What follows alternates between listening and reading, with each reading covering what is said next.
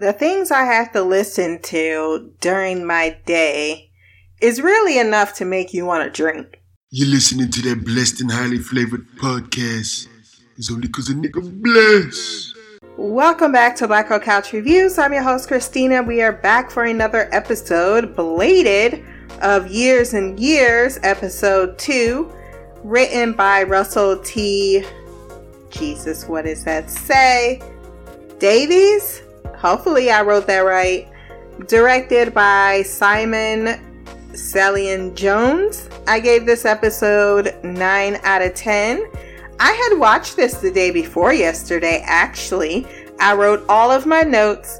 I sat down to record yesterday and my computer would not turn on.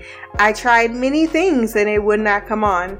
I ended up having to hard reboot the whole damn thing, and I'm side-eyeing my daughter because I have a feeling in my gut and soul that she is responsible. If you're anyone who watched Good Omens and there was a character, I can't remember his name, maybe it's Pulsifer, and he just calls all electronics to go out, she causes all electronics to be damaged just by breathing on them. So I'm just very convinced she did something since it was working before she touched it and then it wasn't working after.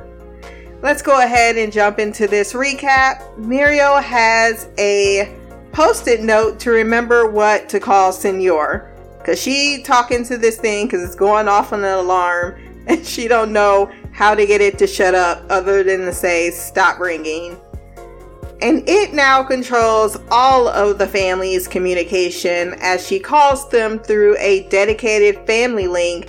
I wish my parents would. I wish my family would. I would block them, or I would block the link. You cannot call me in a family video link. That is not acceptable. I did not ask to speak to you and all 20 members of my family.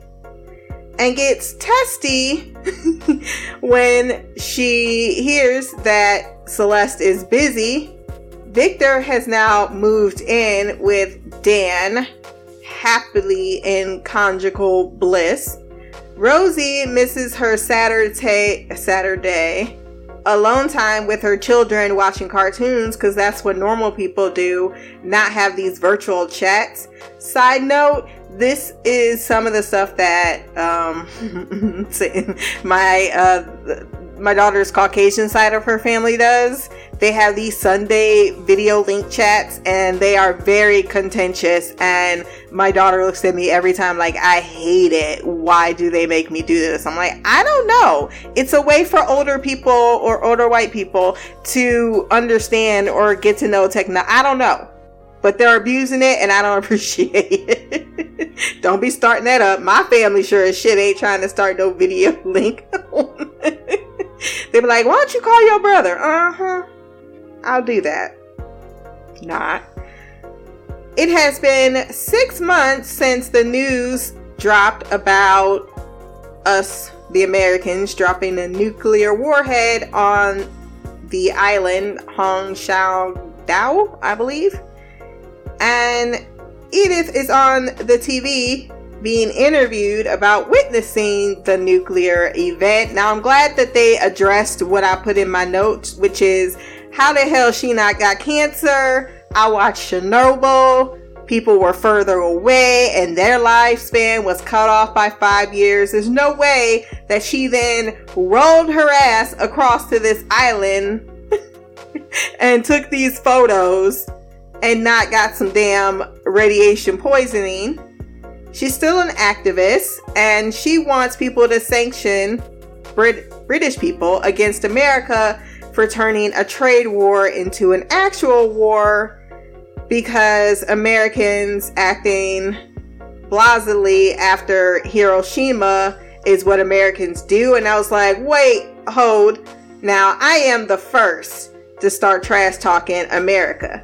Okay, we do some great things. We do a lot of not so great things. However, that statement was out of context because Americans wanted no part of World War II, and then Pearl Harbor happened, and that was started by the Chinese government, and Truman was in charge and was eager to show who had the biggest dick, while Americans remained largely oblivious of the whole real events playing out until like 25 to 30 years later.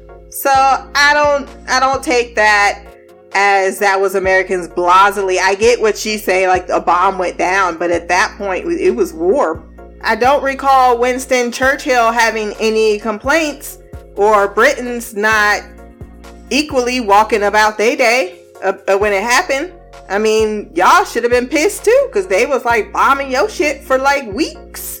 So I think that's an out of context line she was trying to use at the fact that yes, most Americans are very callous towards what's happening all over the world.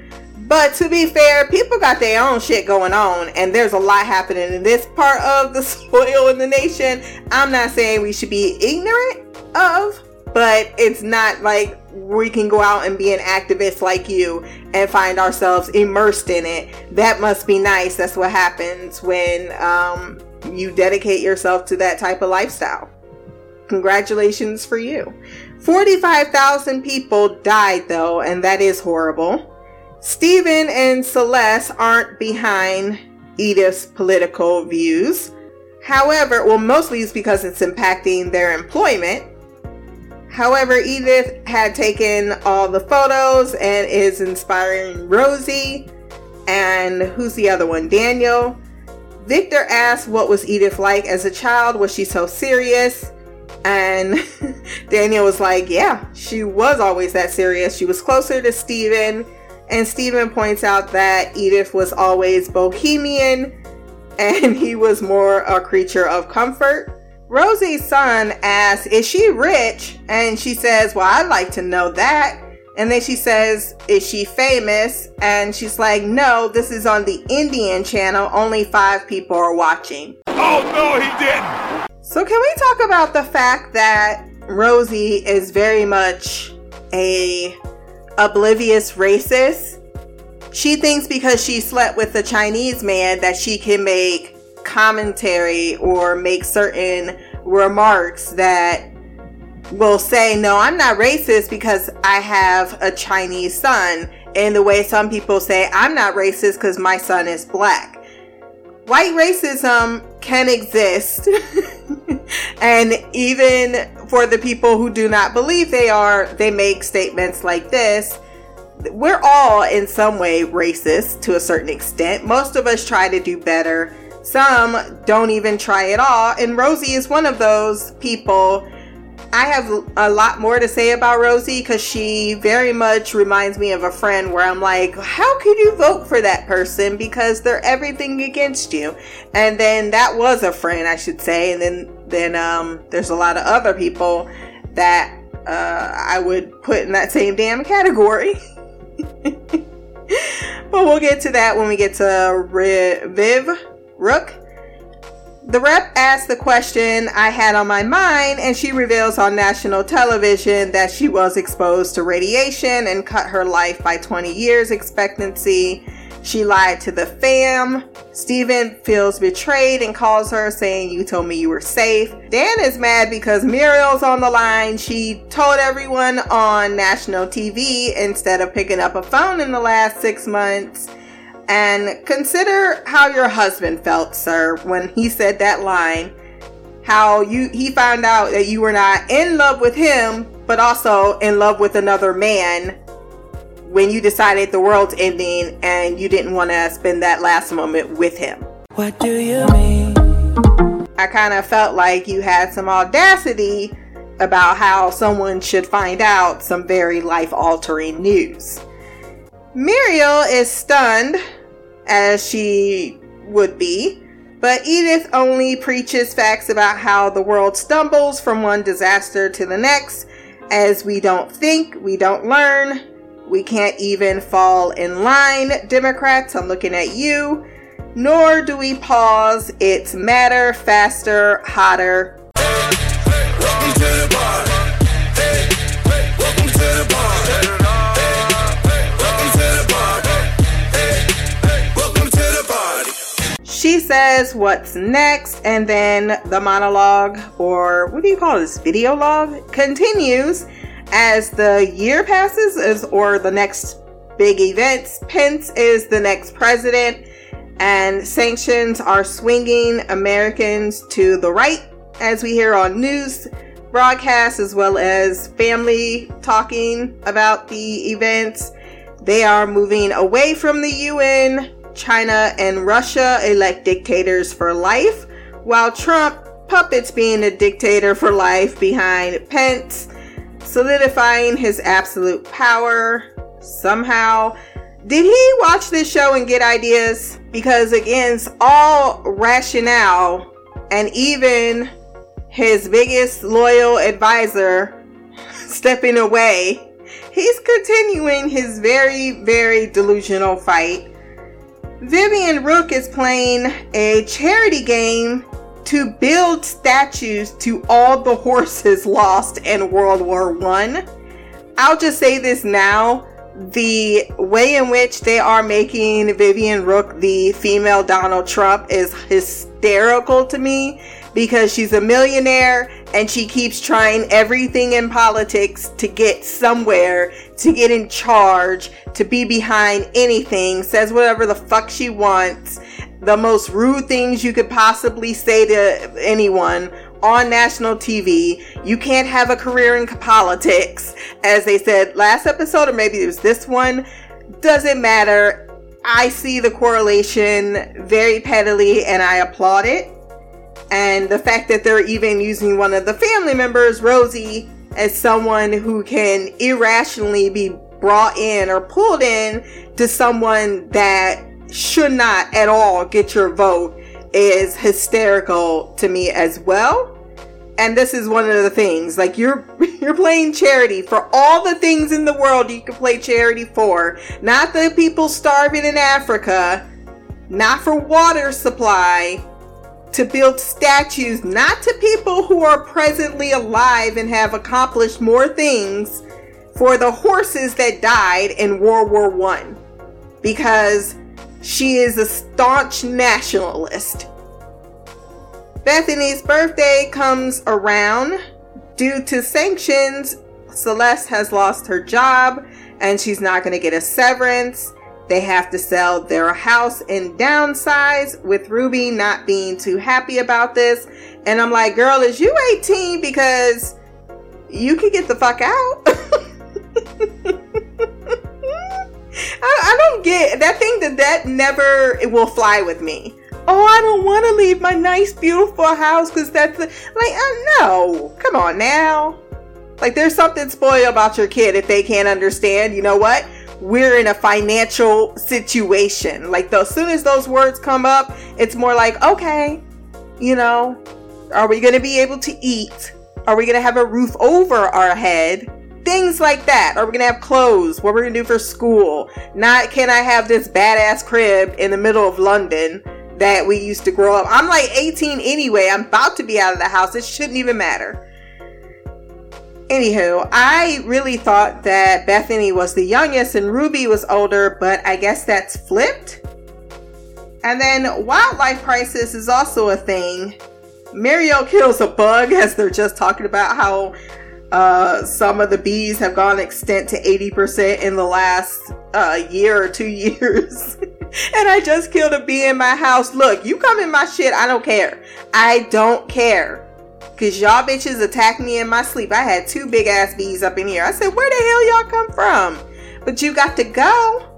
I laughed when it said, work from home not allowed, so everyone must report back to work in the offices, as statistics show folks masturbate and eat. It's getting hot in here, so take off all your clothes. I am getting so hot. I can tell you right now that is absolutely false. Where do you get the time? Bethany then gets a job. The MP dies by drone, death by drone. And Viv Rook wastes no time announcing her re-election campaign after remarking his death is symbolic. Dan can't believe his eyes. He cannot hate her and tells Rosie, you better not fucking vote for her.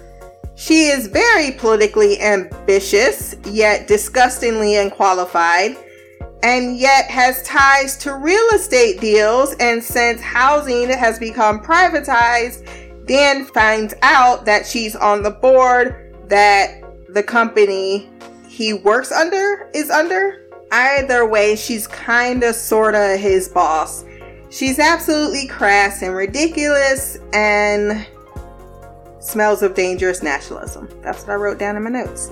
Muriel likes Victor when he comes over to visit and help out, and tells him his parents are disgusting for turning him in to the government. And in Christ's eyes, he's beautiful and welcome in her home anytime. And that is very super sweet. And then she says that she only thinks that she is prejudiced against Londoners. Celeste takes Bethany to lunch, who has agreed to pay rent, but Celeste tells her, look, we're downsizing, we ain't broke, cause broke wouldn't be $2 million for your home. broke wouldn't be, we can't pay for the rent next week, or we can't pay, I think they bought that home anyway, or they can't pay the bills. They're still going out to eat. So they ain't broke. She says she feels redundant with all this technology and digitization. Jesus. When Bethany asks her to call her. So she does, and she shows her that she has an implant in her hand that works like a phone, and that in her arm she has something that is a speaker. And basically she's turned herself into a telephone, at least her hand. That is, and since she wants to become a computer anyway, I guess this is great, but what a way to tell your mother. No wonder she offered to pay rent. Like, she's gonna kick me out after this. But despite the differences between them, they seem to be the closer than her and Ruby.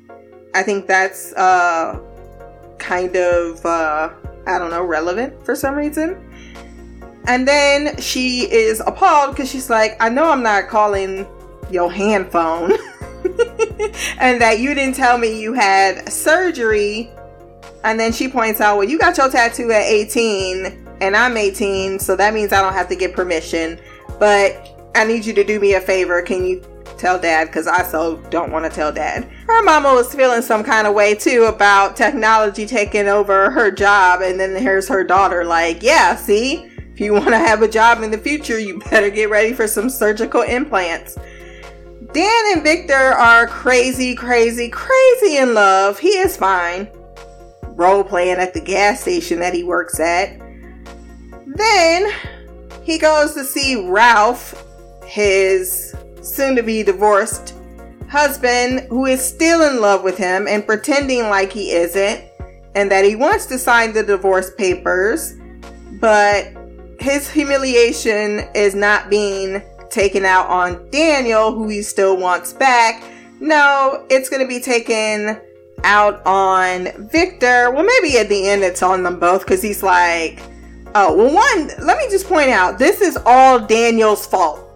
First and foremost, the fact that he even brought up the humiliation, and you want to get him to sign the papers. Okay, but at the same time, you're going to give him all the information on your illegal boo who you left for and is young. This is pretty much the equivalent of, I left you for a nicer, prettier model. And you know, even though Ralph had his whatevers, because, yeah, questioning the earth. Yeah, that's going to cause you to maybe, and I've said this all the time, people change. Like, it's natural for you to, as you get older, to grow. Sometimes it's in directions that are just more wise for you and different things that you value or value more than other things. And you have to grow together with somebody and getting to know those new things about them. And then sometimes maybe you can't grow together, you grow apart. But at the same time, other than the fact that living with Ralph seemed to not be what Daniel wanted to do anymore. I don't know how that's Ralph's fault. Like, he was just the person he was. And even if he grew into someone else where he's like, I can't deal with this anymore, the response Daniel did was irreparable damage to someone. Especially, he said he knew it, but he really didn't know it. Like, he could tell he pulled away from him, or there might be something, like, you can tell when your dude is pretty much feeling lovey-dovey about someone else. And I don't know, maybe Ralph was trying, because they talked about going out for a weekend together to try to re-spark the romance. He didn't even give it a chance. He just said, oh, I met someone new. Oh, I like him a lot.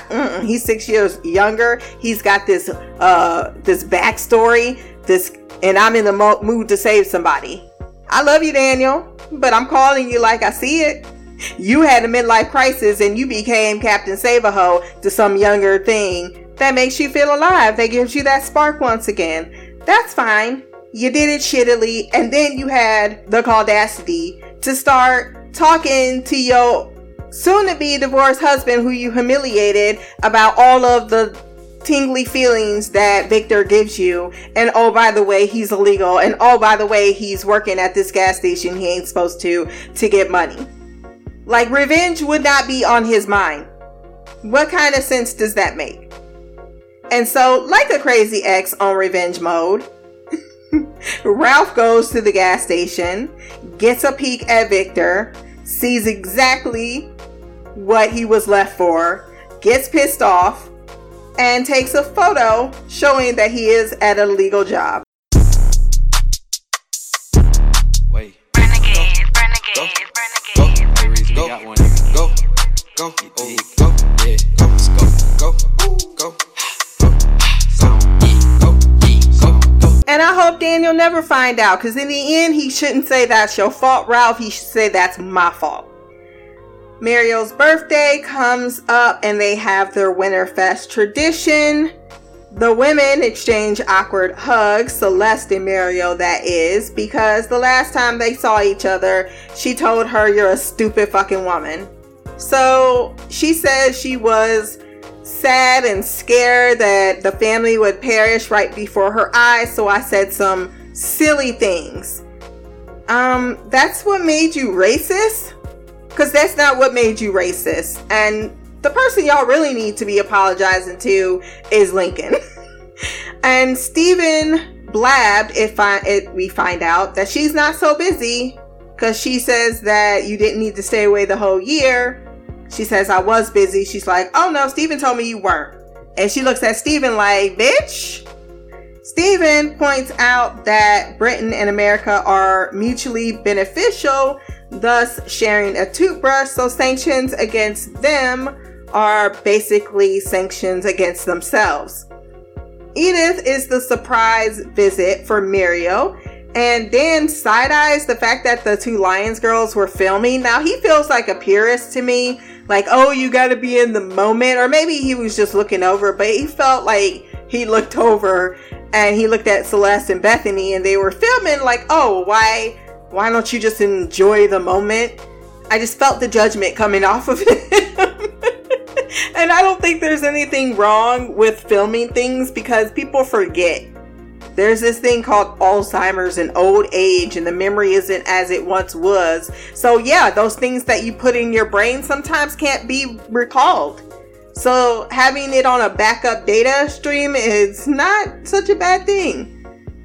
There's this thing with technology that everyone hates it right now, but that's what everyone said about every technology. It comes with pros and cons. We can connect and communicate better, but yeah, people might get addicted to looking at their screens all day, or that easily distracted button we have in our brains. We definitely, because a lot of us have like serious little tics of behavioral social tics, and social media is a catch-22 if you're someone like that, because it's something that'll grab your attention, but also something that can be distracting. But man, come on, cars destroyed most of the landscape. Look what it's done to the fucking environment. I hate when people try to point to that one thing, that's what everyone wants to talk about, and it's like, well, there was a lot of fucking up before that got here, so please take it with the same amount of, hopefully in 40 years ain't nobody gonna be having the same conversation, and we can focus, because this is mostly those middle-aged to older generation, slightly, not the, I wouldn't say the millennials, one below the millennials. Those are the ones that are in the complaining line right there. Most of the time, if you just balance it out, it's not so big of a deal. I mean, seriously, balance it out.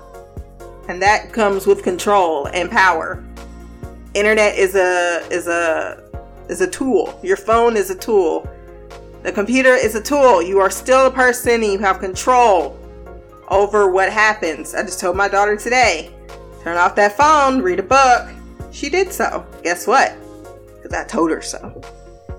Edith is staying with Rosie as her boat crew want to sell the photos that she took of the nuclear fallout, but she is unsure about how she feels about that.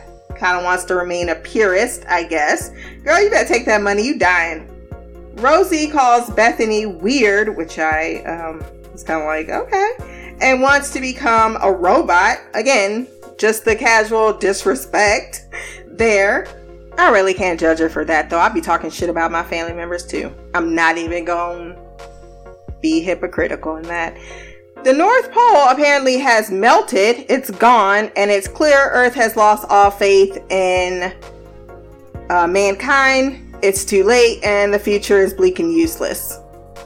Those are real people out there thinking like this, like Edith. That's what what she has to say at the dinner table when they ask about her views or about her travel. She's like, I'm really done with it. Y'all are crazy. I don't see how this is ever going to work out. And I brought synthetic alcohol to cure the pessimism. And that's exactly what they do. They get drunk. Steven, around the bonfire, gets butt-ass naked. Freaking Ruby's like, That's awful. That's awful. I'm like, oh my god, both kids just saw their dad's penis and they are not traumatized at all. Like, she was even laughing. I was like, oh no, I would have ran, I tell you. Muriel thinks a text telling Victor when she is trying to wash his head in the sink, because he is very hungover, they all are, that he is being deported. She thinks it's fake news, but Dan and Victor the next morning know it's not. But Dan is confident he'll sort it out because he's also Caucasian and thinks my connections will get me somewhere or anywhere. And it turns out that Dan is not the only one that wants to use his white privilege to somehow supersede the disaster coming their way.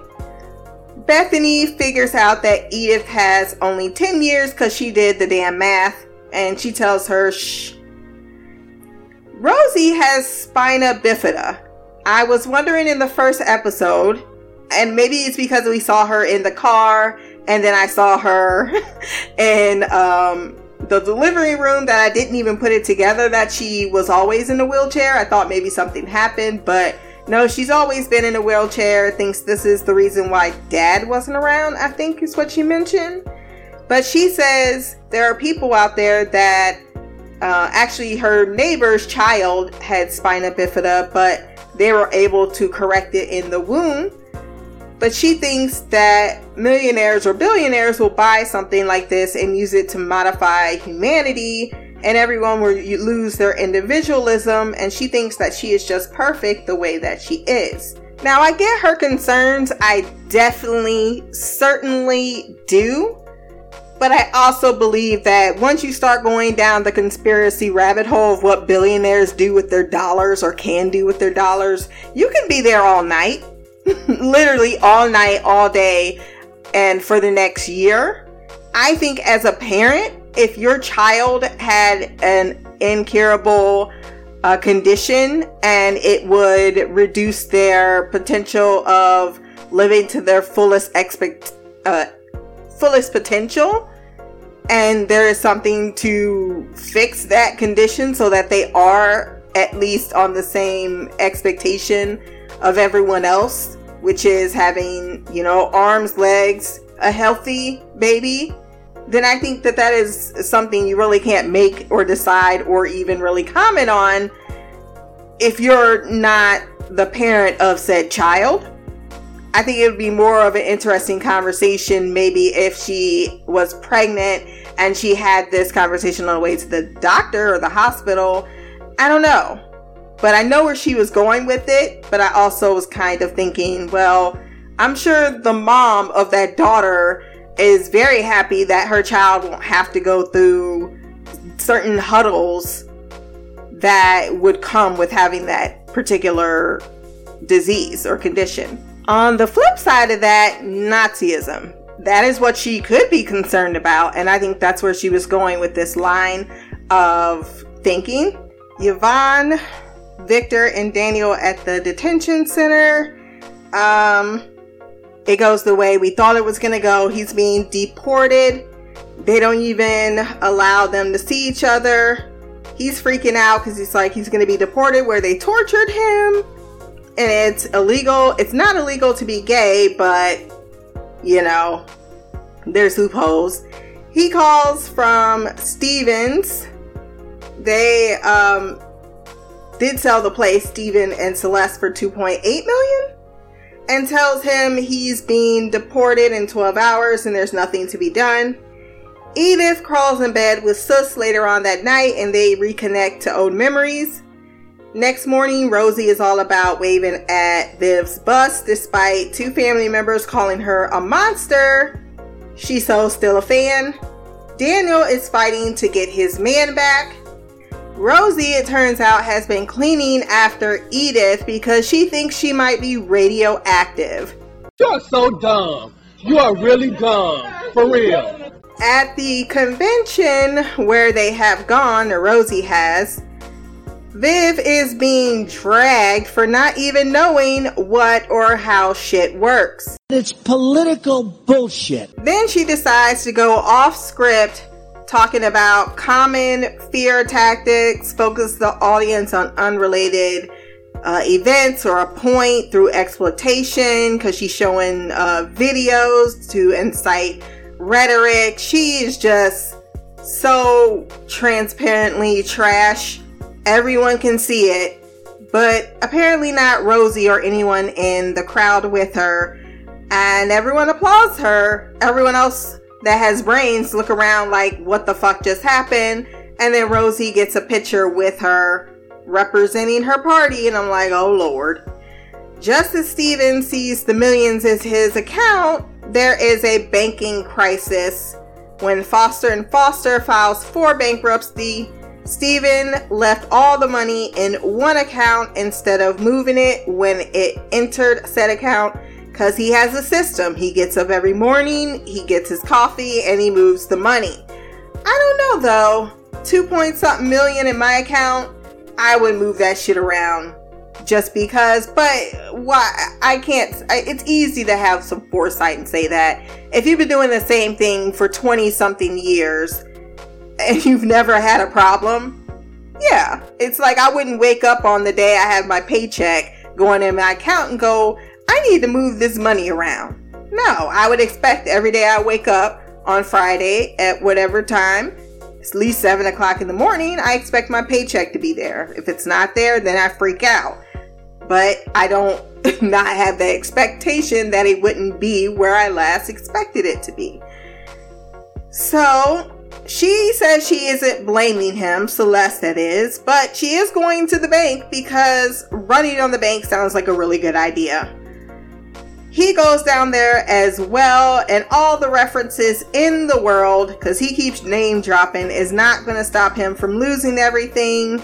And with her now unemployed, this is not looking good for these particular lions. They all get on a call with the family, and Steven, who's lost, did he say $1 million quid? Because this felt like a lot more than $1 million.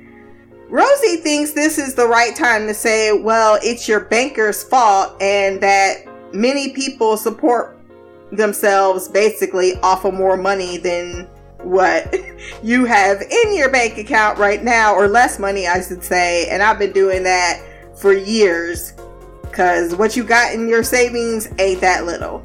And while I get the realism in that moment, was that the right time to start telling somebody that? No. It was not. It wasn't. And then Edith co-signing, I mean, they had their children on the phone. That was just not the time to be petty.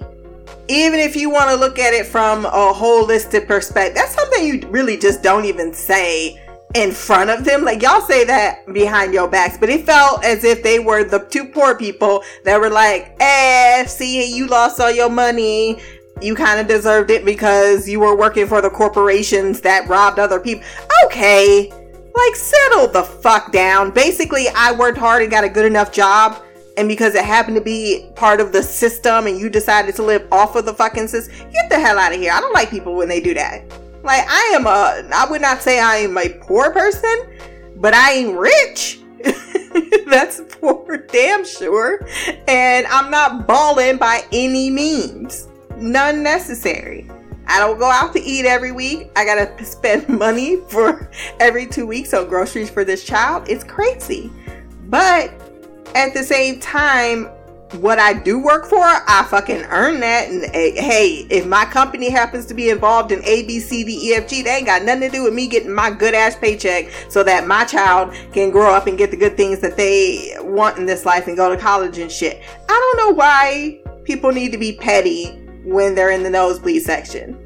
Now, I could get it too if these were like, they ain't even billionaires. They look like they're just, well, they did sell the house for $2.8 million, but that's the house and it was in London and it's a real estate property. So there is that. But when Muriel said, because there was like people were rioting, she's like, oh, there's no need for rioting. Celeste was like, shut up. Shut the fuck up. You're a fucking cunt. Shut the fuck up.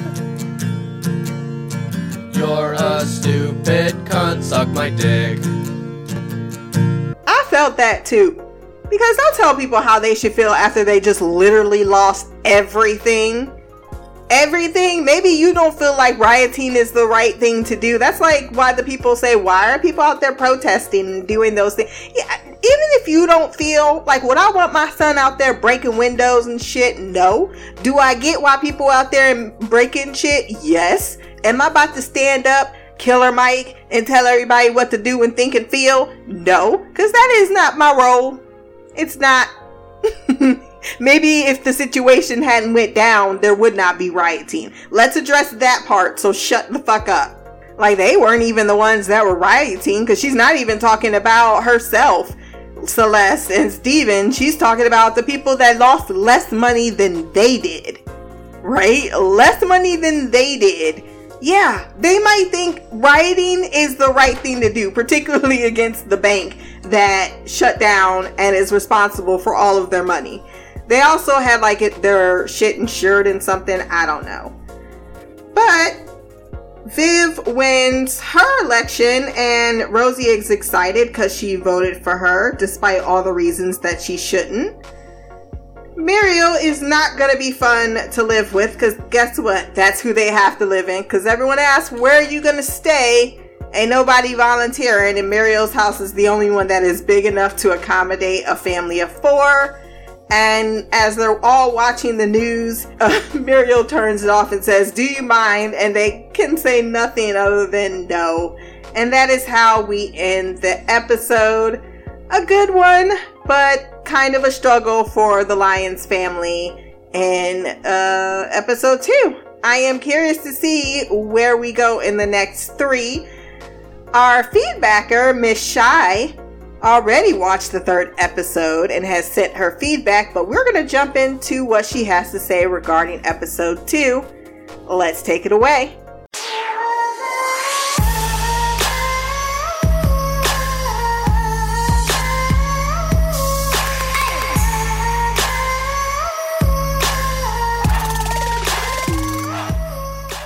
Hey Christina, it's me, Shy. Wow. I just got done watching Years and Years, episode 2. Wow, so much to talk about in this episode. I enjoyed this one so much. I might even say I enjoyed this one more than I enjoyed episode 1. Oh my goodness. Oh, where do I begin? Well, first off, this is 6 months later, so after episode 1, which is surprising. I didn't think that we would do a time jump, but we did. And everyone's none the worse for wear in regards to the end of the world type thing. But wow, so much to unpack. First of all, I tell you what, this alternate reality of Trump supposedly winning the 2020, and then his predecessor, President Pence, hell no. That's all I got to say about that one. Thank God we, didn't go that route. I can't even, President Pence, it's bad enough. I just want to be rid of anything to do with anything Trump touched, not including him, because he's just horrible. But yeah, that was, when they showed that, I was like, oh gosh, hell no. And yeah, then we see I don't know what he was, but the dude that got his head decapitated by a drone. I was like, what the hell is this? Why would you get that close to a drone to get, yeah, okay. Anyway, yeah, that was, special. Yeah, I was wondering what happened to Ralph, because they started out with Victor and Daniel together. I was like, okay, so that was quick. And then, of course, we see that, Ralph did some messed up shit in this episode. Wow, he really screwed Daniel over. Daniel sitting there, but here's my thing with Daniel. I'm like, why would you?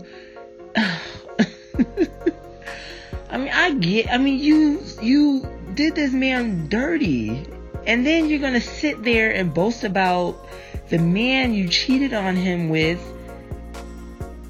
him. What sense does that make, Daniel? I'm like, oh my gosh, read the room. Anyway, so, and I'm surprised Daniel didn't put 2 and 2 together, because that was just dumb on his part to sit there and just talk that way about Victor to Ralph. Come on, man. That was, Anyway, I thought that was just dumb of Daniel to do that, and but insensitive. Even if the dude seems to be cool about it, I still don't think you should be talking about the guy you're with and you cheated on and now is with your ex, soon to be ex-husband. Anyway, so yeah, not surprising that, Ralph screwed him over. That's still kind of jacked up, because you just never know. You could be sending that Victor to his death, but Ralph didn't give a damn, apparently. He's like, yep, F you, Daniel. And I'm sorry, but why? There is no way in hell, with everyone trying to go wireless and not using their hands and all that stuff as much as possible, I don't see the appeal in what Bethany did. Putting the phone in her hands. You gotta put your phone up to your hand up to your face to talk. Isn't that what we're trying to get away from doing with all the technology that we have? At least I am. I hate holding my phone up to my face. So I'm always either on speaker or got, Bluetooth or whatever. So yeah, I didn't see that as appealing. Anyway. So, but I could see that she kind of did a bit of a compromise with her thoughts, she's still on that track, but I guess it's more on the lines of turning her body into technology. So that's better than killing yourself than putting your brain in a computer. So, so she's finding a more, what's the word I'm looking for? Creative way, to, be in the middle, so to speak. We finally get our sister Edith back, who we find out is, which I think you said, Christina, was exposed to radiation. So yes, there's that. And so of course the family was upset that they found out on television. And yes, we find out that she was exposed to more radiation than she originally. Matter of fact, she still really didn't say, so she's keeping that a secret from the family, how much radiation poison she was exposed to. Then we have the whole crazy thing with the fire pit scene. I'm sorry, I was dying. I could not stop laughing at that scene. And then we got poor Rudy. Is it Rudy or Ruby? I think it's Rudy. Her poor Rudy. There's no way. I would just be traumatized for life seeing one of my parents naked. So he stripped down naked with his children right there. So yeah, she split like with a quickness when that started happening. Was she drinking as well? No, I don't think she was drinking. I think she was just there. And we get the Chumbawamba song. I get knocked down, then I get up again. That's like the go-to song when people want to act a fool, apparently. Oh, so much happened. I'm like trying to get this all my thoughts in this 10 minutes. Damn, it's a lot to talk about.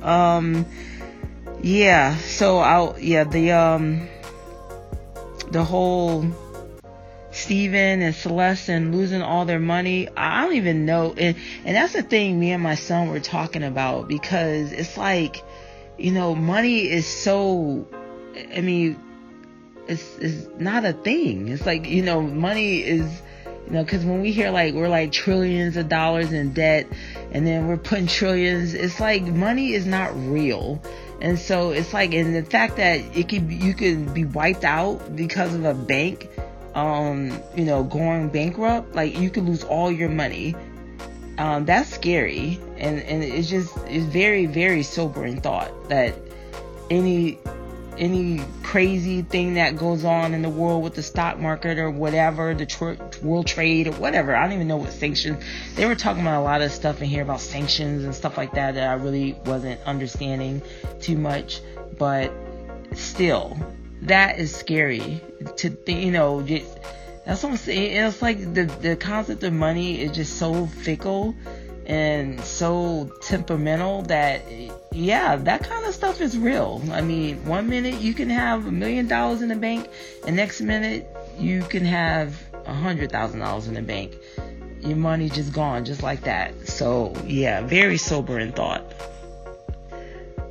It cracked me up that one cop, he was like, doing his job. No, sorry, can't help you, until he realized his damn money was about to go down, or he's about to lose his money. He was like, oh, hell no. He was the first one beating down that door. Well, not the first one, but the main one beating down the door, or trying to beat down the door. So that was, I thought that was funny. How the tables have turned. Yes. The one thing I will say, as different and as slightly dysfunctional this family is, I love the fact that they still come together to discuss things. Just like when they all came together to watch Edith on TV, then they came together in the crisis of, Celeste and Steven's situation. I thought that was, I like that, that little dynamic that they have, that, they may have their differences, they may have their own ways and personalities, but they'll still come together, and be there for each other. Just like, that's just essence of family. I mean, I really love that. I love seeing that. And let's see, I need to hurry up. I thought it was ironic that Steven and Celeste ended up going to stay with Grandma Muriel. So that was that was like the theme for this and last episode, how Celeste avoids going to the house and now she's forced to live there because of their situation. The irony in that was not lost on me. I thought it was funny how Rosie just kept trying to play down her fangirlness of Viv, and we all know that Rosie was all about Viv. So yeah, that was funny. So we see that Viv did indeed win the Parliament seat, so that should be interesting how that goes. It was funny seeing everyone's reaction to her win. So just again, that change from episode 1 to episode 2. I don't know how many years has gone by so far, because it's just interesting that Lincoln, I know he has to be like 6 or 7 at this point, and I have yet to see that young man say a word. He's the only one that hasn't had any lines. So anyway, I just think it's funny how this show just makes it clear how they feel about Trump. They obviously can't stand the dude, and America is definitely not seen in the best of lights in this series. So we're definitely not loved by anyway. All right, well, that's all I have.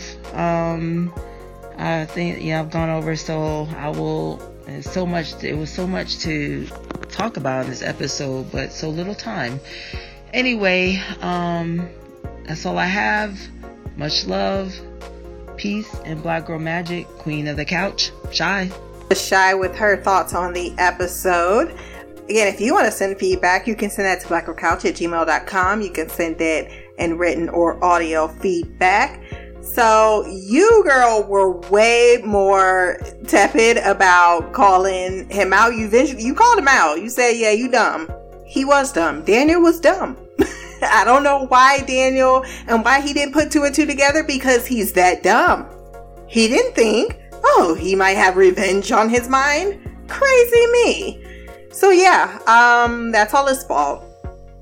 I think that Victor is adorable, but also, why would you work if your citizenship or you staying in the country is dependent upon it? It's not as if you weren't moved in with someone. And I think Daniel, being the person that works for the private housing, would be the first one, and the deportation department, to say, hey, look, you can live here, but to make sure that we don't run into anything, let's not have you having a job, or worse, not speak about it. One or the other could have happened, because you would have had to take that responsibility, the financial one as well, if you're going to let him move in with you. Also, if y'all two were a partnership and you might have gotten married at one point, I get that would have been romantic to wait, but he's also illegal. So, Daniel, you would have had to make adult decisions and not just take this man off, carry him home, and think that everything is going to work out. So that's how I felt about that. And the part where he was in the car, like, read the room, he's literally telling him, you would hate how the house is right now. He's got his things here and that. And considering he barely could stay in the house with you, and he's happy about this, like he's all glowing, and you could not put your hands in the shower living together. Somehow you got poop hands. Motherfucker, I know your hands was in his ass at one point, so I don't know why you being so damn bougie. I still would have used the sink. I don't care. Like, I'm not going upstairs. Other than to piss you off, I'm not going upstairs to wash my hands in your shower water. That's just not what I would want to do either. So, yeah. So dumb. I think we've dragged him enough. about that. And yes, Rosie is such a fangirl. I don't know why, because she's concerned about billionaires using money. You hear what she said out of her mouth to change people in the womb that may not approve of how, like, they're gonna see you like Nazism. I don't need other word for it. Nazism. So you're concerned about that, but you're gonna support the one person that would probably enact that. Yeah, very idiotic on her part, but it's a great deal of Americans and other people in the world. Common sense does not prevail. It doesn't. So what else did you say that you said was crazy? That about the phone, because I don't like having a phone up to my ear either. I hate it. But she wants to be transhuman, so yeah, I guess that's her. And she also got it for her job. Like, her job paid for the surgery, and it's to be a more efficient worker. So instead of them having to pay for equipment, they can just pay for people. But then I kind of feel like there's a slavery aspect to that somewhere along the lines. Because what, do you have to pay back for that surgery? I know anytime right now your job pays for anything, they own your ass, even for 2 to 3 years or a contract. Like, okay, we'll pay you to move to another state to accept this position, but you have to stay with the company for X amount of years, or you're gonna have to pay X amount of money back. I think there's something going on with that it, well, maybe not, maybe they don't even address it, but yeah, I just thought that was, when she said it was for work and the company did it, it made me have a question mark, considering they're doing a lot of other things. Like, wasn't he the guy that got killed by the drone and veiling a way for people to, like, a lot of people are losing their jobs for things technology can handle. And I think that's always going to be true in our future. That's why, you know, having them street smarts, going to college to get degrees in, you know, art might not work out for you unless you got a big ass bank account in to back you up. These are just life things. So, like any time in our ever history, people who become successful are the ones that are able to move with the times. And, you know, anyone that can't move into those times, it's a very difficult thing, especially if you're older, like Celeste, and you've already kind of had a built-in career. She's not even getting a severance. She said savings. She ain't got a 401k though. There's no mention of that. Maybe that's what her savings are, the 401k.